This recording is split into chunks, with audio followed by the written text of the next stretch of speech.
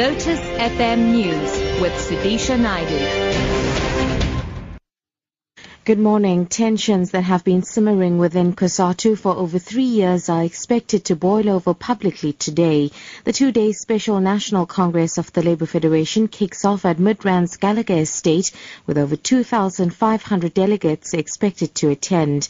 The meeting is convened at the request of a third of the Labour Federation's affiliates who say they are unhappy at the current leadership and its inability to implement programs agreed to at the last ordinary National Congress in December 2012. Busi Chimombe reports. Right from the start, the meeting is likely to be contentious.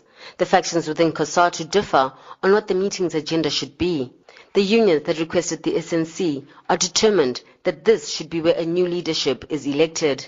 COSATU's dominant faction under President Dumo Dlamini are committed to engagements on principles and values, saying no preparations have been made for elections. Other issues that will prove controversial could be the possible calling for the reinstatement of former General Secretary Zwelinzima Vavi and Union NUMSA. The presence of COSATU's rank and file will give a reflection of where the real support in COSATU lies. Busi Chimombe, SABC News, Johannesburg. DA leader Mmusi Maimane says his true enemy is not the ANC but poverty, unemployment and the fact that race still determines where one ends up.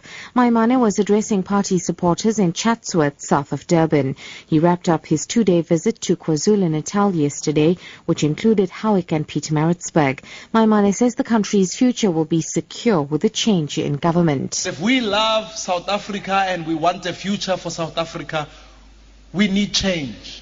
We need change from this current government that is committed to protecting President Zuma instead of serving the people of this country. We need change to make sure that Parliament works, not disrupted by people who are wearing berets and pretending to represent the poor. In other news now, as winter is in full swing across the country, emergency medical services are urging people to be extra vigilant when using heating appliances and candles.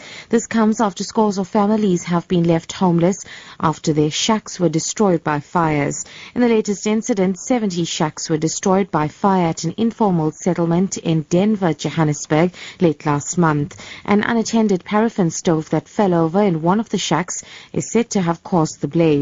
Johannesburg Emergency Services spokesperson Robert Mulaudzi. We want to advise our communities out there to make sure that they look after their heating and lighting appliances, things like candles, paraffin stoves, and also in Baula.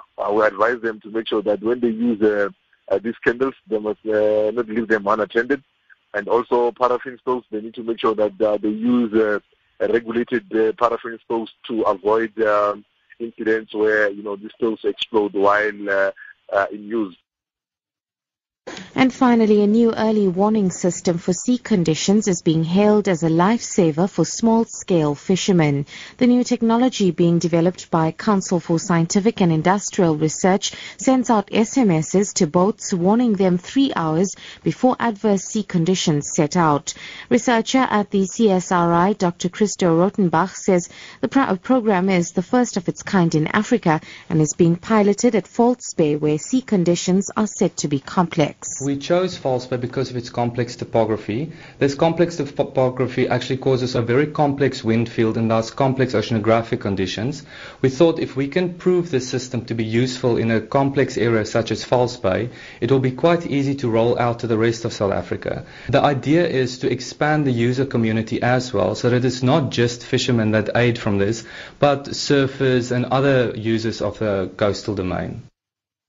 Top story: tensions that have been simmering within COSATU for over 3 years are expected to boil over publicly today. I'm Sudisha Naidu for Lotus FM News.